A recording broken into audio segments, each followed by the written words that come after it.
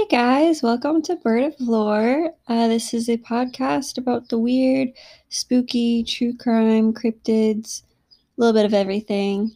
I'm your host, Phoenix, and today we're going to be talking about true crime, specifically Amy Bishop.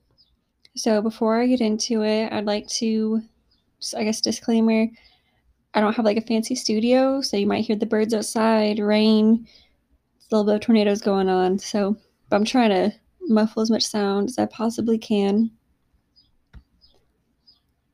But yeah, let's just hop into it. This isn't going to be mostly a true crime podcast. This is going to be a little bit of everything. True crime's super sad to look up, and I didn't realize how sad it was until I cried a few times researching. So I'm just going to sprinkle them throughout. But this case has been living in my head rent-free, so I need to get it out there. But let's just start. So Amy Bishop was born April 24th, 1965. In case you're into astrology, this makes Amy a Taurus.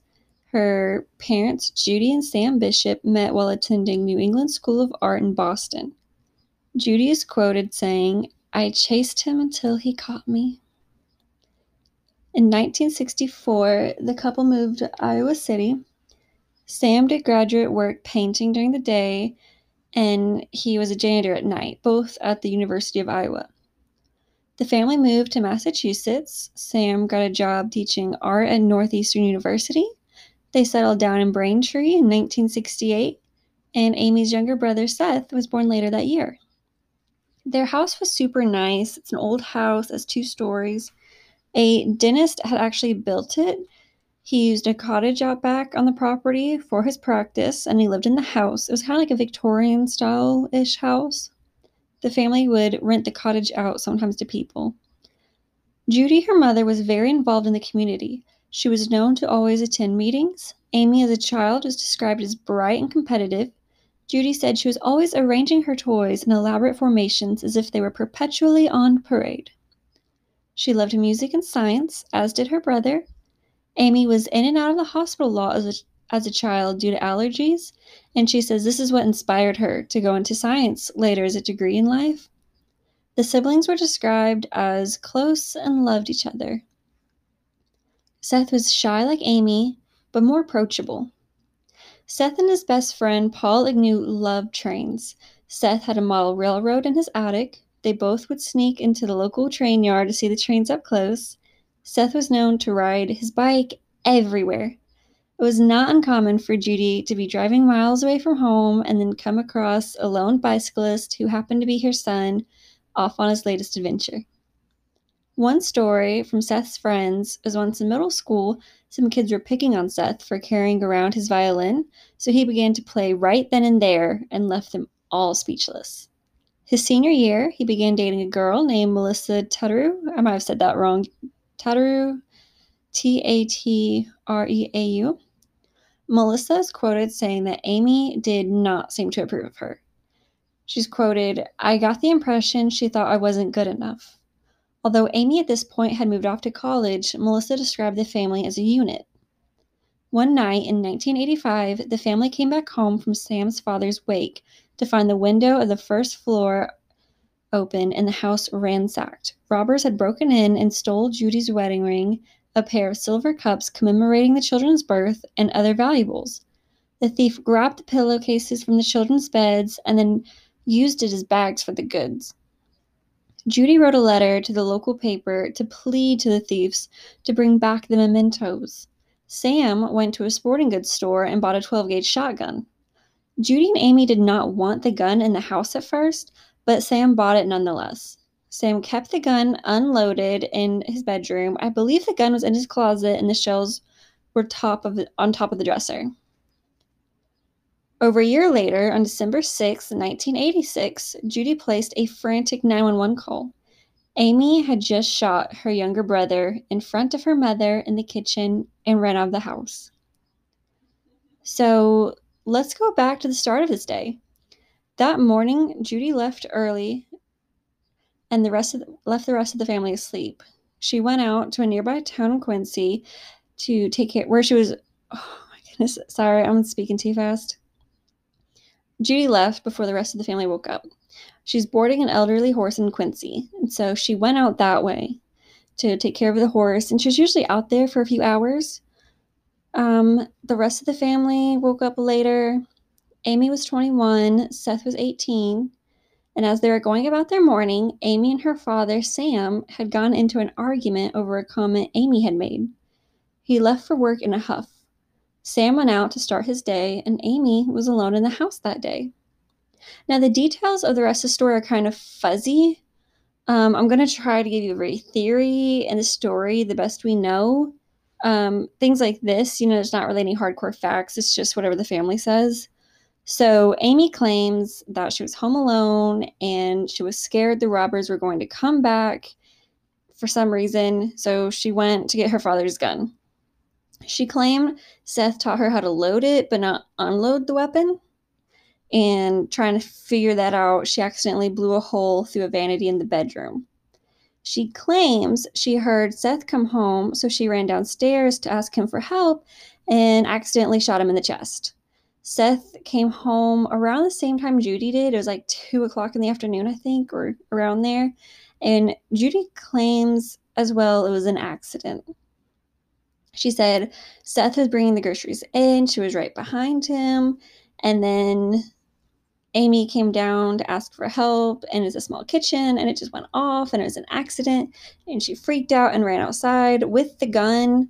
But there's some discourse about, like, if the timeline really adds up. There's this really good article that I put all my sources in the links after. I'm probably going to shout it out for sure at the end. I think it's by, like, the New York Times. The guy really goes into it well. But this was an accident. She ran from the house with the gun, okay? And she didn't just leave the house with the gun. No, she kept running with the gun to a mechanic's and ran to like a Ford shop where there were like off-duty mechanics outside. And she ran to the mechanics and she said, quote, "I need a car. I just got into a fight with my husband. He's looking for me. He's going to kill me." They did not give her a car. Also, why lie? Why make up the story? But okay. So I think, she goes on and she's brandishing this weapon at them. And then the cops find her near a newspaper distribution center a few moments later. And then she has a standoff with police. And they're telling her to put the gun down, and she refuses until the cop comes behind her with his own gun. Then she finally complies and lets them take her to the station. And once they got her, they realized the gun was loaded. So she had shot her brother, went out, and then at some point, like, cocked the gun, like, reloaded the gun. So she had a live round going while she was yelling at people, yelling at police the whole time. Now, I'm going to pause here, and we're going to go into the theories about potentially why she shot her brother before I continue on with how the rest of this day went. So some people believe she was unstable and she shot him out of jealousy, but I couldn't really find much to back this up.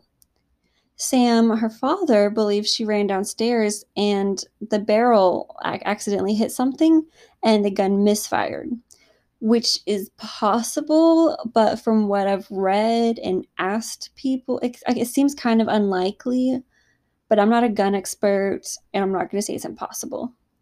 Another theory, which I personally buy into more, but it's just a theory, is that Amy actually thought it was her father coming home from work and shot the wrong person. I believe this is the most likely theory because Sam actually came home late that day from work. Instead of coming straight home, he went Christmas shopping. So he wasn't back on his normal time. Investigators also found a copy of the National Enquirer on her bedroom floor when looking back at crime scene photos later. They ordered an exact copy from the Library of Congress and found this specific issue had an article about the murder of Patrick Duff's parents. Duff was an actor on the show Dallas, and on November 18th, 1986, two young people killed Duff's parents in their Montana bar with a 12-gauge shotgun and used the gun to flee the scene and steal a getaway car.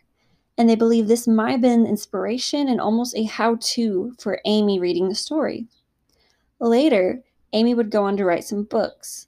And a lot of the material you can tell she borrowed from her real life. One story talks about a girl with superpowers who throws a rock or uses her powers to throw a rock at one kid, misses, and accidentally kills another younger boy.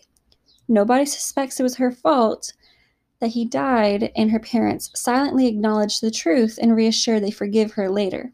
Now, this is a work of fiction, but it's kind of interesting her writing about this and guilt given this incident. But I highly suggest looking into it yourself. When I started researching this case, I didn't realize there's so much to it. But you can come up with your own conclusions. On paper, it was originally an accident. But let's get back to what happened. So where we left off, the police have her, she put her gun down, they take her into the custody, they take her to the station. During this, Sam went to the hospital where he found Seth. And this was just so heartbreaking to read. But staff told him Seth was dead when he got there. And he said it looked like Seth was looking right at him. Like he was right there. Like he just couldn't believe the truth. And I just can't imagine how devastating that must be for a parent. But we're going to go from sad to angry because police said Amy was so distraught about what had happened that they just let her go. They released her to her parents and they just went about it as an accident and they did not process it as a crime. A few people claim that Judy came in and asked to speak to the chief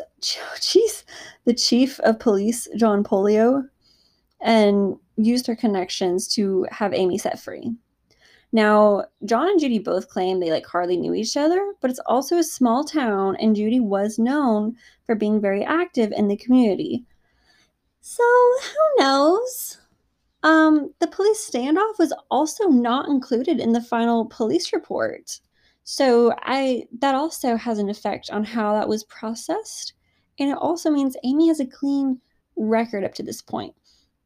Yeah, I'm going to mention that article later because it really goes into a lot more details about this. But it was too much to go into all the way. I didn't want to steal all of his work. But yeah, for sure. Go look that up later. I'm going to put the link in the bio. But while the family was picking up Amy from the police station, neighbors came over and cleaned the scene for them, which is crazy to me because accident or not, I just feel like, I don't know, it's just a whack system. Like some professional cleanup should be offered. One, it's a biohazard, and two, I don't know how you expect a family to clean up their loved one. Thank God for those neighbors, but I just feel like this trauma upon trauma. I just can't. I just cannot imagine. But that night, Amy stayed in her parents' room. Sam stayed in his study, and Judy stayed with a nurse out. So that they were renting the cottage out to a nurse at the moment, and they were sitting in the kitchen talking, and the sweet nurse looked and still saw specks of blood and kind of ushered Judy out so she could clean it. At Seth's funeral, Amy was noted for being zombie-like. For months after, Amy barely left the house. The family stayed in that house for years to come. Amy did not go to therapy for this traumatic event. Sam did not believe in therapy. And Amy said she felt bad and she did not want to explore feeling bad. Now, this was the 80s, and therapy and mental health was not as understood and socially accepted as it is now. However, as we go on, it becomes clear Amy had severe mental health issues. And while I believe some of those she's probably had her whole life, I'm sure this traumatic event didn't help and was definitely a big turning point for her. So, I don't know. Honestly, I'm a big advocate that I think if you ever experience anything, like especially this traumatic, to just go talk to someone. If you can't get a therapist, make it a friend, a family member. Process your feelings. I mean, nobody wants to explore being sad, but you can't get over it without going through it. You need to let yourself feel and feel entirely. But like I said, Amy did not go to therapy. Instead, she threw herself into school. She did great at Northeastern and ended up meeting her husband, Jim Anderson, through a D&D club there.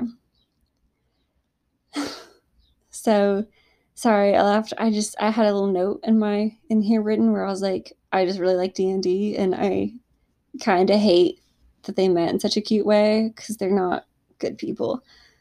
I mean, I'm not even gonna back that up. They're just not. You don't shoot people and be a good person. But anyway, she went to Northeastern, met her husband, graduated, and then she enrolled in the PhD program for genetics at Harvard in 1988. During school, she barely spoke of Seth. A classmate, Brian Roach, is quoted saying, "You just knew? Don't bring it up."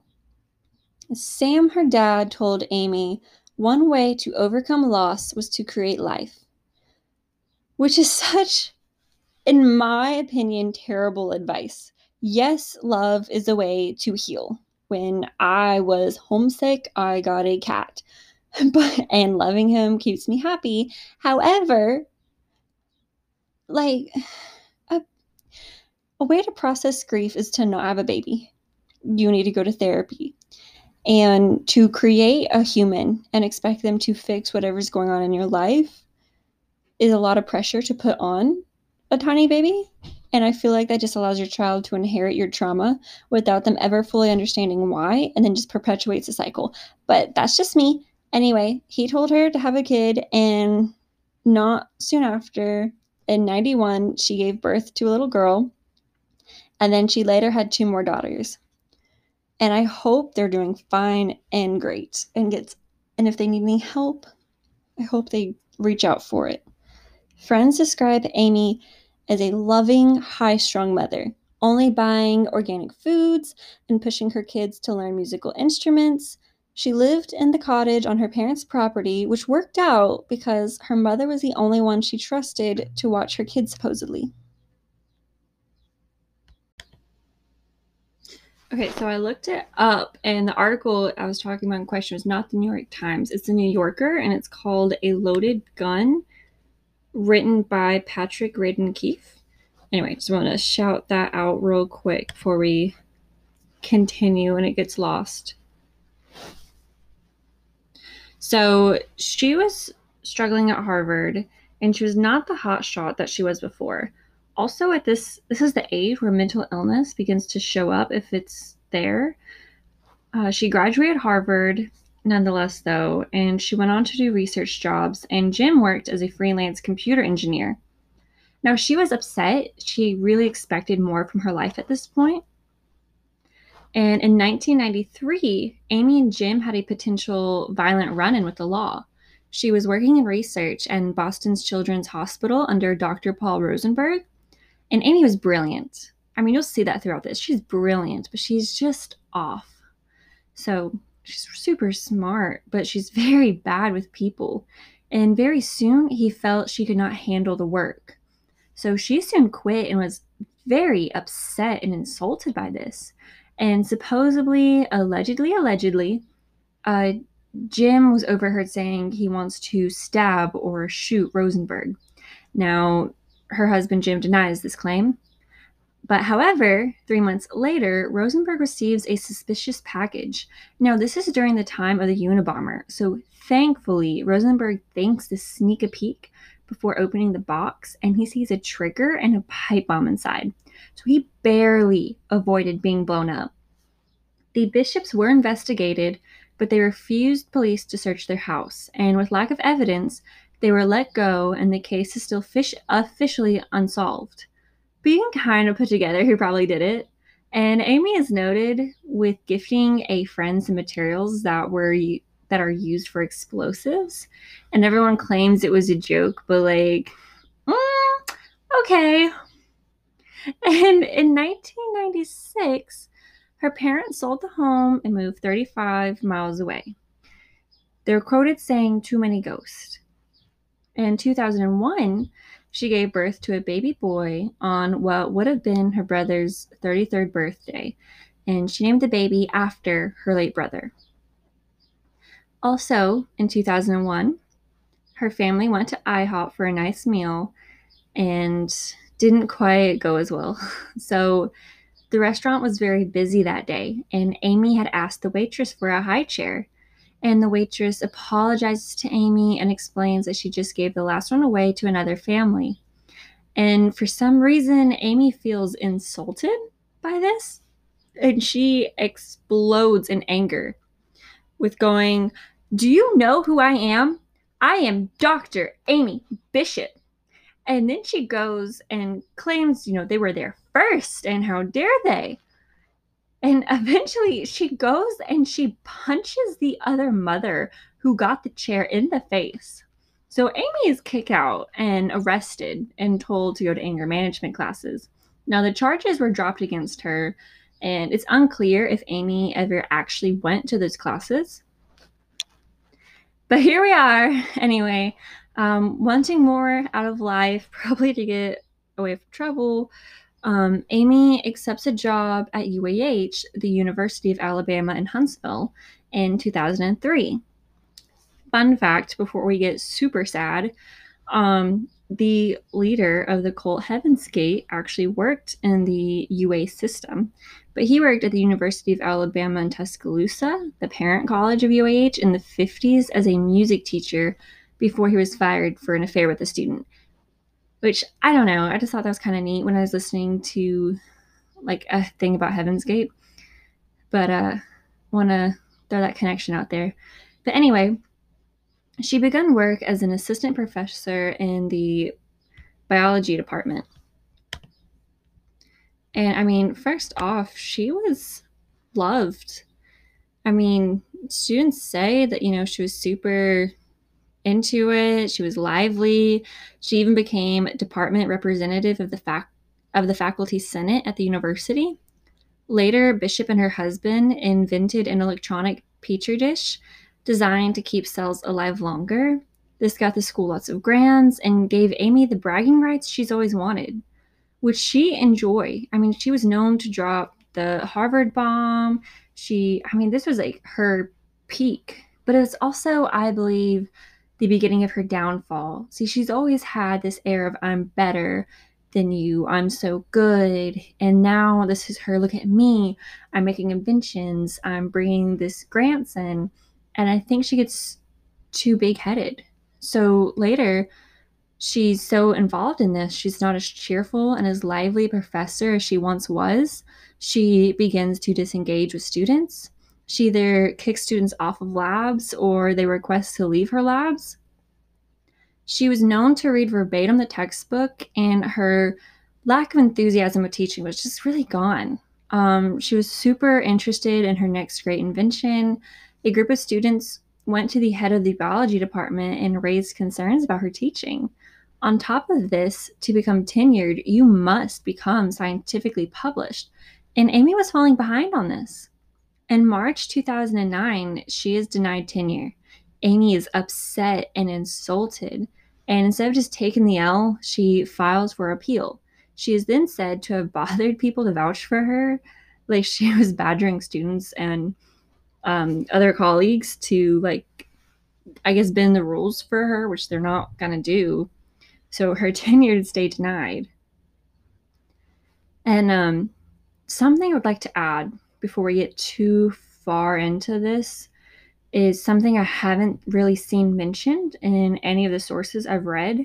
However, as a local, I feel it's very important to mention this for context.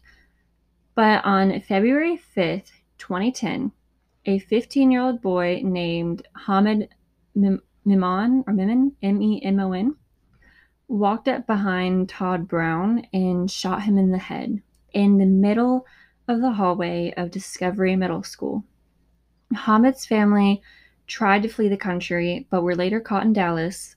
He is currently serving 30 years and is considered for probation in 2026.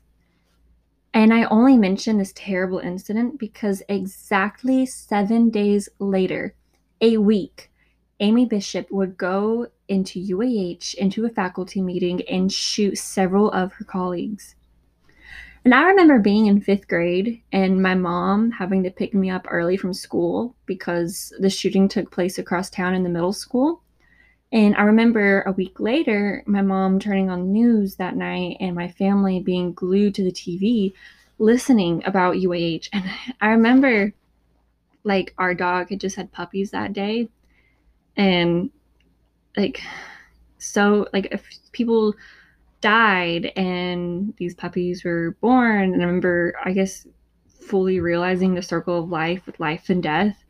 And that was, I don't know, a heavy subject for a 10-year-old to take in at once. But I mean, I only mention this because I think it's important to know the climate of what was happening in the town and how this really resonated with people during this. I mean, I don't know, Huntsville was just getting over a tragedy happening, and then Amy comes and does this. And I mean, just our school system, our town, I mean, I don't know, it was a lot at once. And it was scary. Also, if you can hear noises, this might be my neighbors. I live in an apartment building. But anyway, February 12th, 2010, Bishop brought a bag with her to school, which she didn't often do. And she went on to teach her anatomy and neuroscience classes. Students say she seemed a little distracted, but acted fine. Bishop then attended a faculty meeting for the biology department on the 3rd floor of the Shelby building. About 12 to 13 people attended the meeting, and the bishop, she didn't have to be there. They were going over the next semester's plans, and she was not going to be teaching at that point, but she went anyway. She sat quietly in the chair in front of the door, only door to the room, mind you, for about 30 to 40 minutes into the meeting. And then she just stands up and she pulls out a 9mm handgun just before 4 p.m. Witnesses say Amy got up suddenly, took out a gun, and just started shooting at each one of us. She started with the one closest to her and went down the row, shooting her targets in the head. Those who were shot were on one side of the table, and the other side of the table dropped to the floor. 6 shots were fired, hitting and killing Gopi Padilla, biology chairman, Maria Ragland Davis, a biology professor and a role model for the department, Dr. Adrian Johnson, a cell biologist renowned in his field and known for helping minority students in science. She shot and wounded Dr. Joseph Leahy, Dr. Luis Cruz-Vera, Stephanie Monti, I'm just pausing because I want to make sure I spell her name right. Stephanie Monticoli.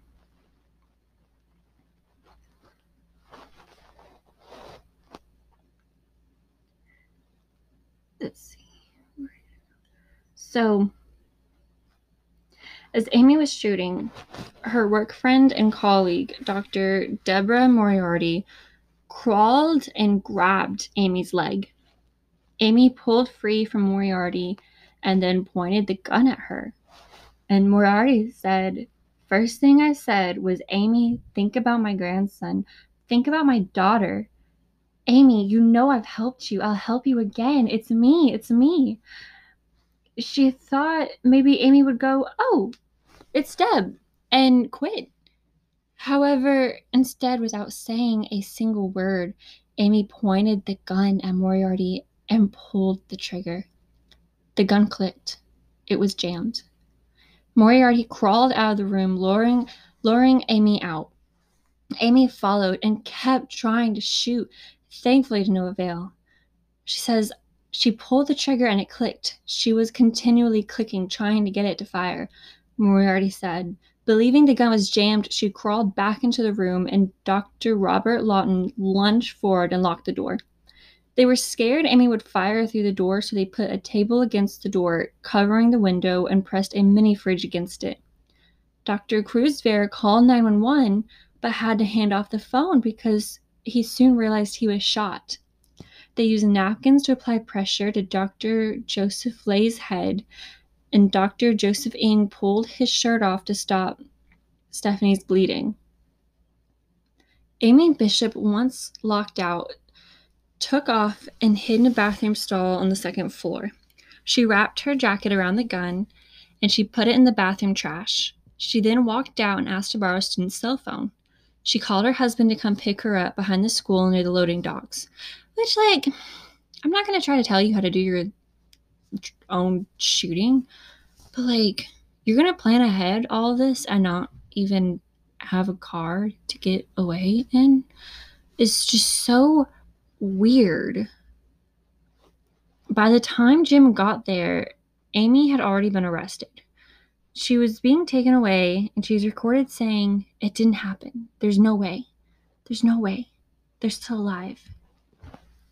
She's charged with three attempted murders and one count of murder. And now, I'm not sure why she wasn't charged for the other murders, unless I know in some true crime cases, they'll only charge you with one and they'll keep the others almost in reserve. So in case you ever get off for some reason, like the case, like if she had gone off free for that one, they could charge her with the other two to really keep her behind bars, which I think is really smart. Amy had been known to self-harm after her brother's death. Supposedly, she tried to kill herself at least once unsuccessfully. Her parents deny this and refer to her saying she was just seeing if the pumpkin knife was sharp. Okay. But this comes back because she told her lawyer she wanted the death penalty. She wanted to die. And her parents talked her out of it, adding she'd wait forever for that anyway on death row. On September 26, 2011, Amy pleads not guilty by reason of insanity. And I'm not exactly sure when, but sometime during this, Amy did try to kill herself again by slicing her wrist. She was found in time to be taken to the hospital and be saved, but another 4 minutes, however, and she would have bled out.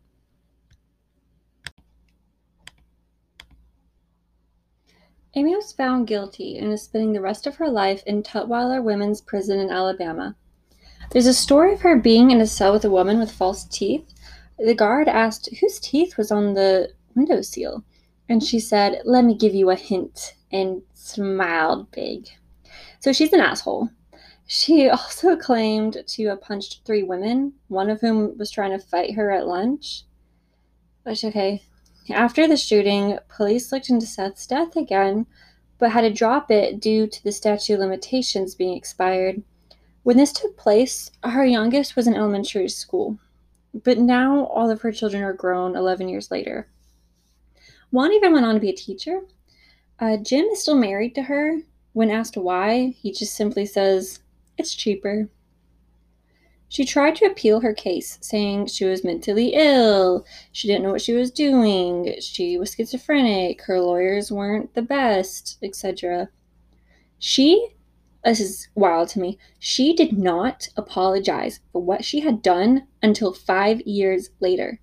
Supposedly, she still talks to her brother as well in the present tense, telling her parents Seth visited her in her cell today, and so on, which, like, I'm adding in here because I think there's an underlying theme of mental illness. But this is a paranormal podcast. So she could have schizophrenia, she could be seeing ghosts, or she could be lying and building her case. I don't know, but I figured that was kind of interesting. But also, who doesn't apologize? I mean, even if you don't mean it, who doesn't apologize for that until 5 years later? I apologize like at 5 times every hour for silly things. But okay. I read she calls her kids every chance she gets. However, Jim also said they barely visit, so I'm not really sure how close she is with her family anymore. But I mean, that's pretty much a wrap on the Bishops. I'm going to talk about the victims for a little bit now. So Dr. Gopi Padilla came to Huntsville 10 years prior to this and is quote saying, biotech has a hidden gem in Huntsville. He was 52 and left a teaching job at Michigan Technology University in 2000 to become the biology chairman at UAH. He's described as a highly principled, fine human being. He was a solid man, a good man. He tried very hard to support his young faculty. He was a very warm person. He was funny, a good advocate for his department. He really is the nicest man I've ever known. You don't feel like a graduate student. You feel like part of a family. And I got most of this information about the victims from WAFF, a local news station, and they did good work, but something that really bothered me as I go on to read about the victims is they really just focus on how good they were at their jobs, how they were great at work.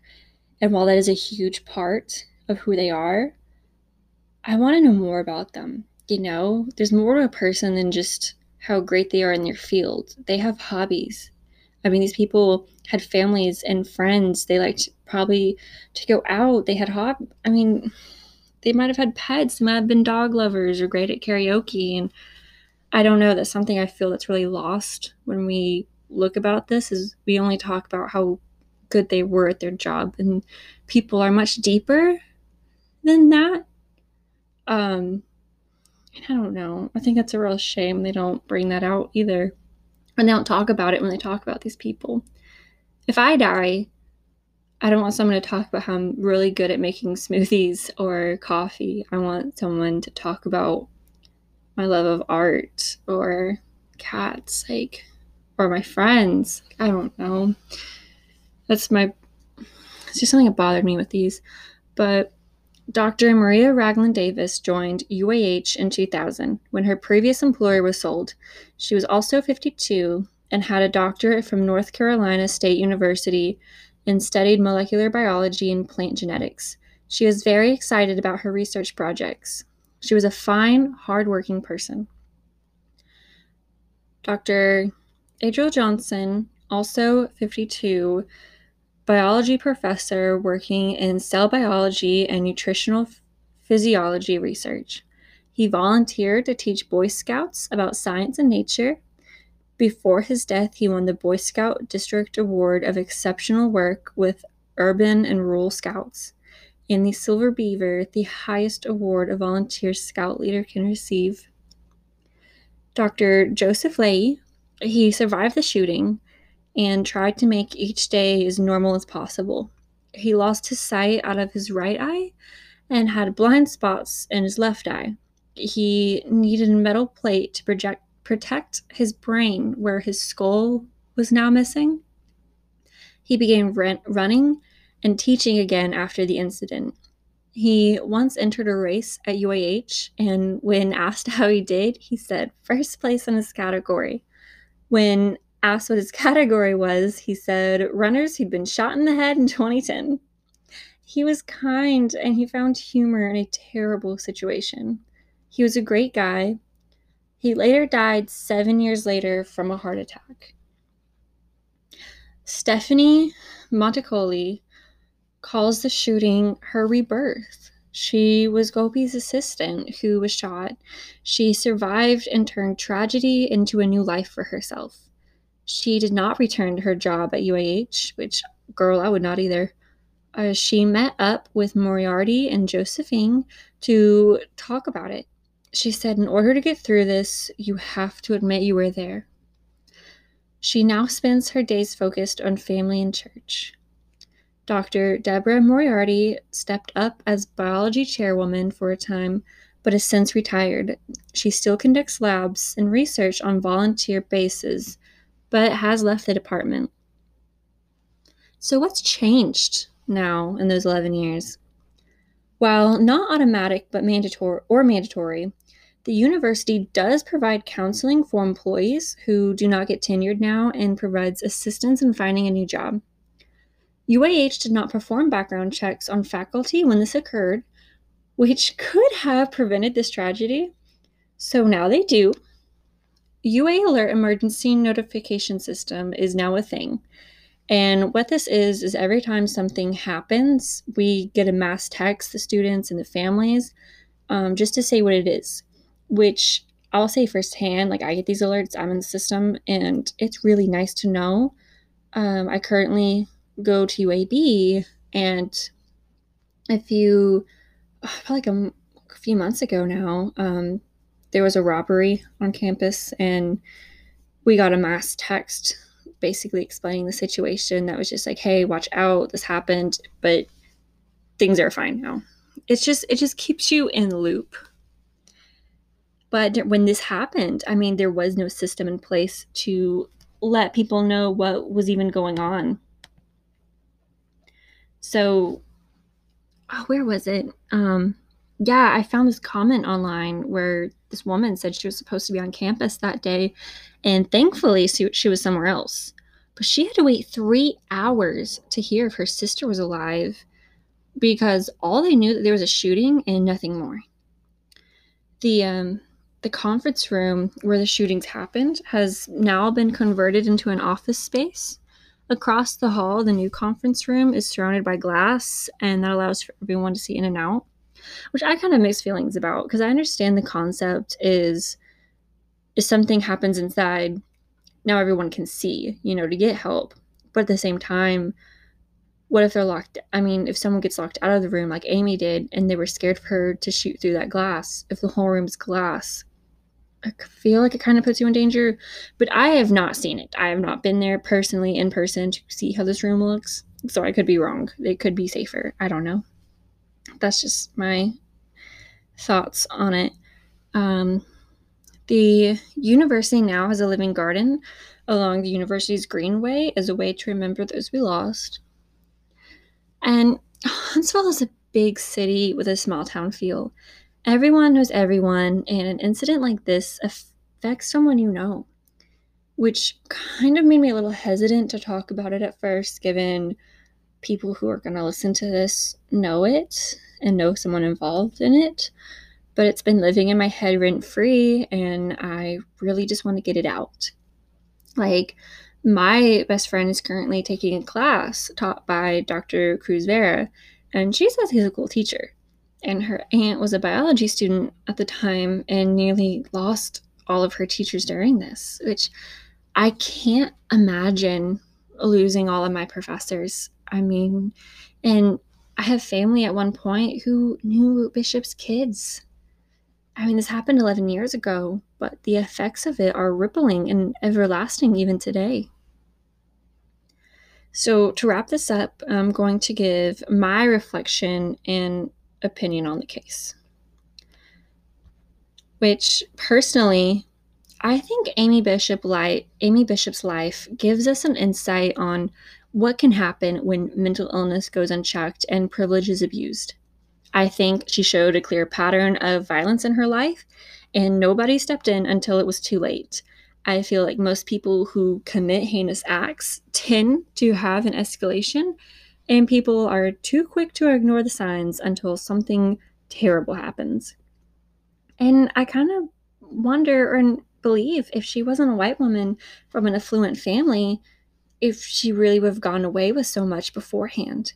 Maybe she wouldn't feel so privileged and untouchable if people hadn't proven time and time again that she was.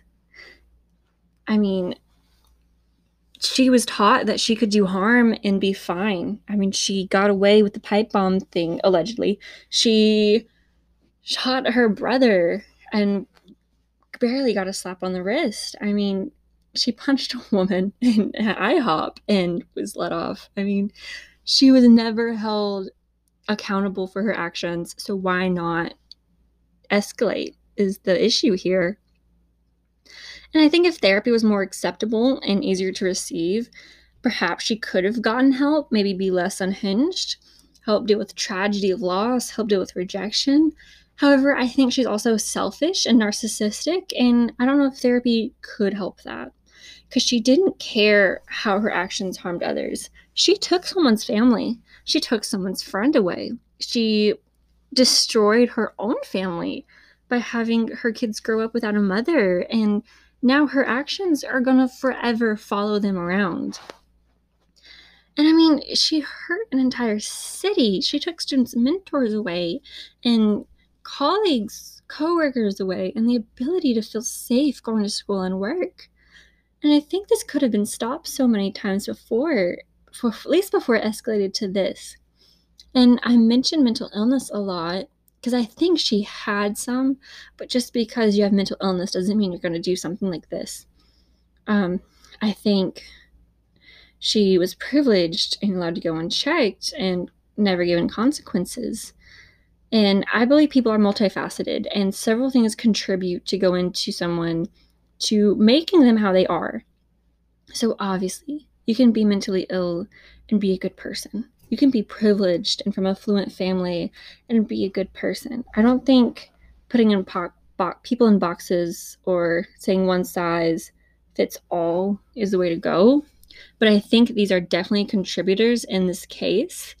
And I feel they are important to reflect on and ask how we can pay attention and step in to prevent another thing like this from happening.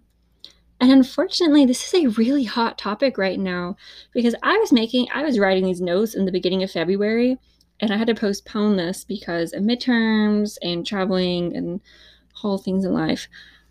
And within that like month and a half of putting this off, there's already been 2 shootings. The man in Atlanta shooting these women, and the man in Colorado shooting at that store in Boulder. And while Amy Bishop is an outlier for being a female mass shooter, she's still just a number in the ever-growing list of murders. And I think it's important to look at the whys and look at the hows, because we all, I don't know, these things are frequent enough, but we all are guilty of being like, that's wild, but it could never happen here. It could never happen to me. But I mean, this happened in my hometown, and people I know were affected. I mean, last year there was a shooting at a mall like 15 minutes away from me. I remember last year texting my friend if she was okay because she lived in El Paso during the Walmart shootings. I mean, I don't know, this could happen to anyone, anywhere. And I just think it's important that we look at them and we talk about it and we talk about the whys and the hows and see what changes can be made. I mean, the school made some changes afterwards, but we need to pay attention, hold people accountable, and see what we can do changes beforehand. But anyway, that's enough of my soapbox. I'm sorry this is a heavy episode and it's long, but I feel like it's really important and I needed to just get it out there. But like I said, I'm only going to sprinkle in true crime throughout this. I mean, it's Bird of Lore, not freaking Bird of Crime. So I'm going to go back to talking about cryptids and curses and weird stuff after this. But if you want to find me, you can look me up on Facebook under Bird of Lore. I'm on Instagram under Bird of Lore. I have an email, birdoflore@gmail.com. I'm starting to branch out to other social medias, but those are really the only 3 I use for the most part right now. If this takes off, I'll probably start using the others more. But yeah, I mean, go on there, follow. I always post pictures on Instagram. And yeah, follow, say hi, check up, and I will see you guys next time.